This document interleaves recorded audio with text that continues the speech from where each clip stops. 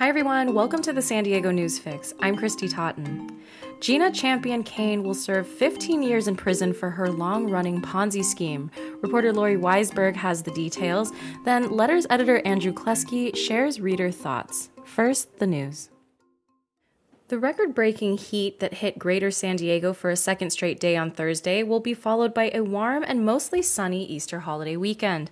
The daytime highs in San Diego will range from 72 to 73 degrees Friday through Sunday. The seasonal high is 66 degrees. The high temperatures across inland foothills and valleys will reach the upper 70s and low 80s. A handful of La Jolla residents have received cease and desist letters from the electric scooter company Bird over their use of a scooter removal service called Scoot Scoop. The letters from Bird say that those who use the service are improperly impounding the scooters and allege that the activity is criminal. Scoot Scoop asserts that there's nothing unlawful about its operation, which removes dockless bikes and scooters that are left on private property. City Councilman Joe LaCava, whose District 1 includes La Jolla, said he directed the issue to the city attorney's office and will be discussing it with them soon. San Diego State University said Thursday that it will hold its May graduation ceremonies at Petco Park in downtown San Diego. The university said in early March that it would hold an in-person commencement for this year's graduates and for students whose ceremonies were canceled last spring when the virus was spreading rapidly, but it did not specify a site until Thursday. The university says that it will live stream the ceremonies for people who can't make it into the park.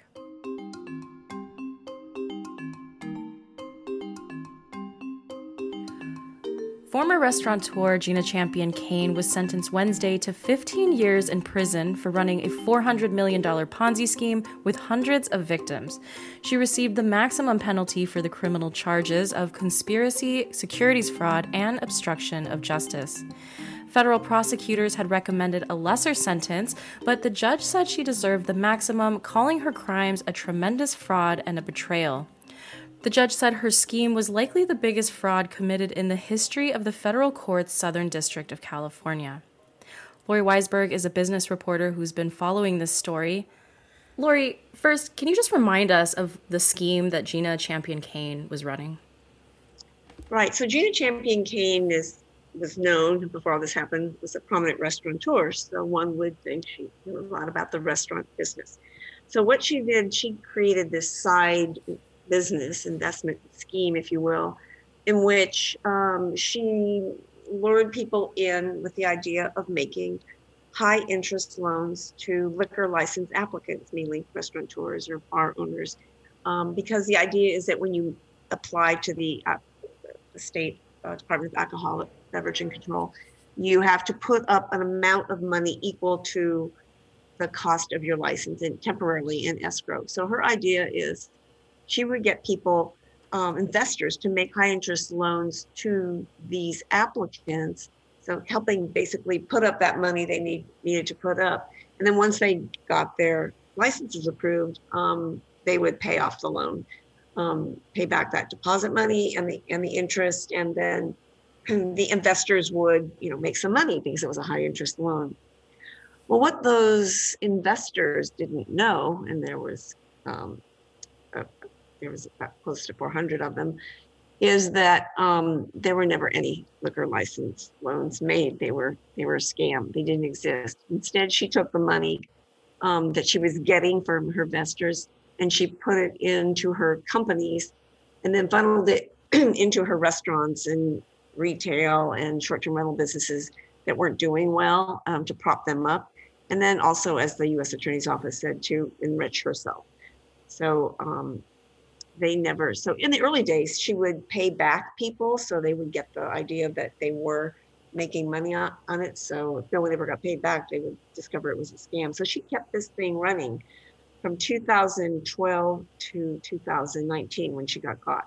And it was pretty long running. So you would think, there were some, obviously, along the way, toward the end, I think some red flags that finally alerted the Securities and Exchange Commission and the FBI that there was something amiss here. But she kept that thing going, thinking that it would ultimately pay off. And then, and then toward the end, she got even more desperate when she saw it wasn't working and thought there would be some other way to raise money, but it never worked out.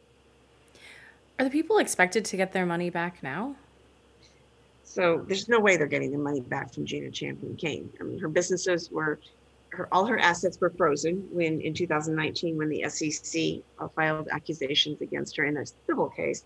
Those have all been sold off, and there's a court-appointed receiver who's been trying to sell things off in hopes of getting some money back. But that's not, when there were losses of over 180 million, they're not going to get their money back that way. So what's been happening is there have many investors have been suing Chicago Title because Chicago Title, a well-known company, reputable, was used as the escrow company where these investors their money would be held. And they were told, don't worry, nobody else can touch your money. This is where your money will stay. It's protected.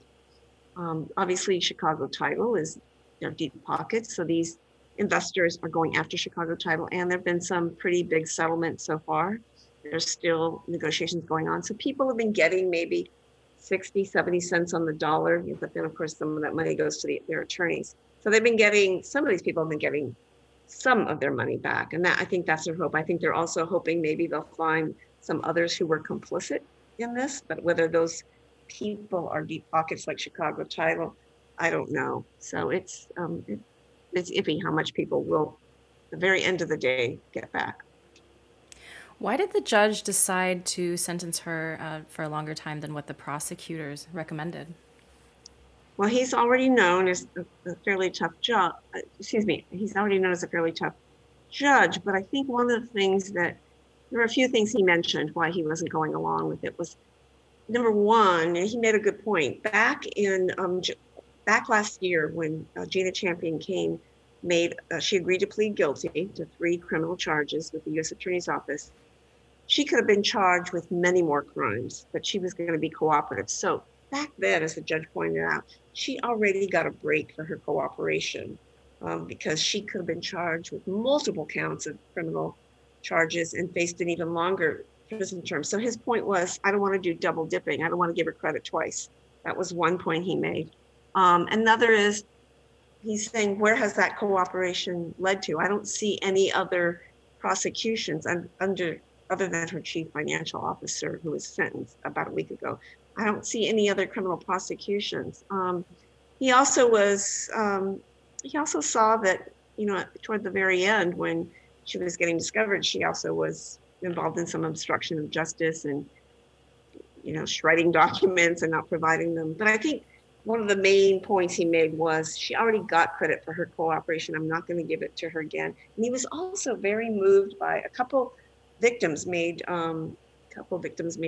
victim statements, and 2 of them were 30-year friends of Gina Champion Kane, who said, here's my friend. I went to her wedding. I was her roommate. We've known each other, and when she brought me in, she was lying to me. And I feel. So he said, wow, he had no idea the level of what he called callousness and avarice and betrayal until he heard those victim statements. I think that moved him as well.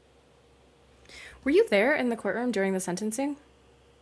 I was in the courtroom, and I was in a position, they put the media, there weren't a lot of us, but they put the media in the jury box, and I couldn't, the angle where I was, her attorney was hiding her face, so I couldn't see her, but I was sitting next to the sketch artist. And finally, when I left, I turned to her and I said, because I wanted to see what kind of expression she had.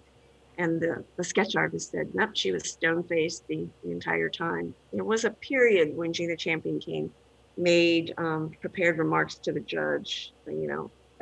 She understood the gravity of her crimes. She wants to do better and make amends for all the people that she hurt.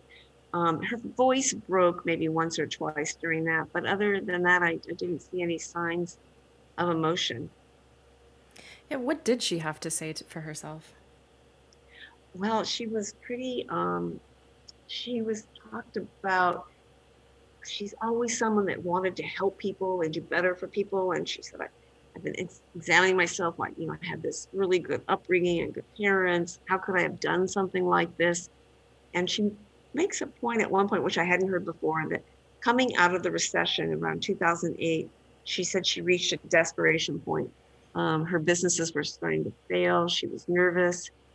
She said she she was getting desperate. And so she ultimately turned to this scheme so she could continue presenting the image, she said, that people had of Gina Champion Cain, which I remember covering her back then, was as a very successful entrepreneur. And I don't think she could, bear the thought that she would be failing. So to the very end, she thought she could make, well, if you believe her, make this right, as she said in her statement. And she said, while I'm in prison, I'll help the inmates. I'll teach them math and English and maybe real estate.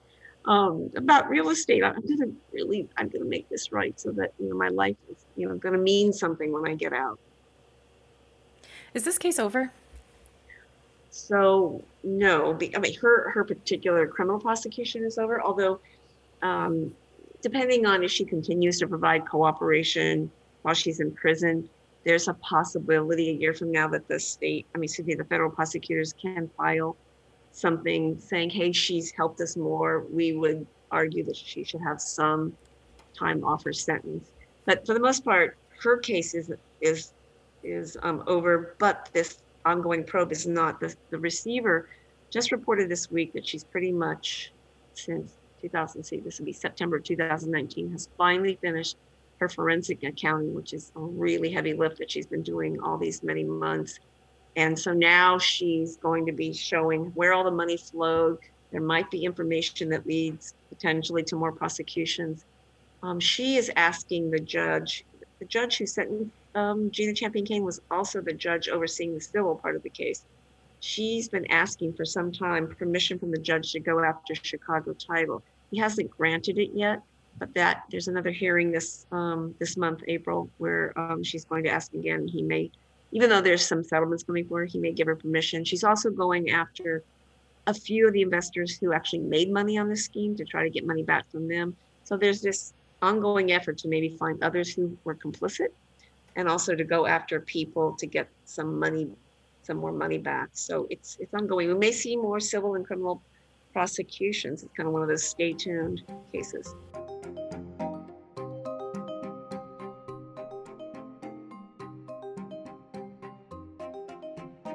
Now let's turn to opinion. Andrew Klesky is the reader engagement editor at the UT. Okay, Andrew, first of all, I wanted to ask about your say. I think we were expecting a lot of answers last week. I think you said we had a landslide, but the question was whether we should build multifamily units on single-family lots. What did people have to say? Well, what we're looking at is a six-pack of bills aimed at increasing density throughout California, and this would be coming from Sacramento on down. Just that very issue had a lot of people concerned right there. They want control to be done locally so that the local leaders are deciding where and how to build this kind of density. But the one bill people focused on the most was SB 9, which would, as you said, put 4 units or allow 4 units on single family home lots.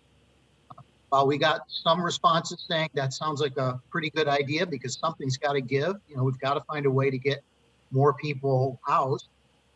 We got a far greater number from people, probably homeowners, who are a little worried about the concept of having an apartment complexes built next door to them and across the street from them. And it's not so much just the accommodating the people and the density, it's accommodating the infrastructure needs that come with adding that many people. Is your sewer line going to be big enough? Is there going to be enough water for them? Are there parks for their children to play in? Are there parking lots for them, or parking spots for them to put their cars in? They pointed to parts of San Diego, particularly North Park and Pacific Beach, where added density has meant a lowering of quality of life. People parking their cars on the lawn, and then there were also the issues of short-term vacation rentals that came into mind, because if you're going to let somebody build a 4-unit apartment complex next door to you, how do you know all 4 of those units aren't going to become vacation rentals for some company that just bought the land for that specific purpose? So yes, it's a very heated discussion. It's going to be very interesting to see how it plays out. And what else are people writing into you about this week? Well, the big issues, national issues, are the stimulus. I don't know if you got your stimulus check yet, but some people haven't gotten their checks yet. There's also the infrastructure bill. This is a lot of money we're going to be asking to put into the federal hands to generate more jobs and all sorts of great infrastructure things that we all would love to see built. But again, paying for them is going to be a challenge. People are talking about SDG&E, both issues of net metering and which involves how people who are going to the trouble of putting solar on their homes are getting paid back for doing that, but also on the issue of the franchise agreement, whether the city is spending enough effort making sure that a top priority is that rates come down. We have the highest rates on at least the continental U.S. and people would like to see their rates down. And of course, immigration is always a big issue with the migrant girls coming to the convention center and what they see as displacing the homeless that were being housed there. People have some concerns about that and the amount of effort that we're putting into housing these migrant children and teaching these migrant children. So those are local issues people are spending a lot of time on. And finally, I know we're kicking around a couple ideas for this week's Yours Say. What are you thinking?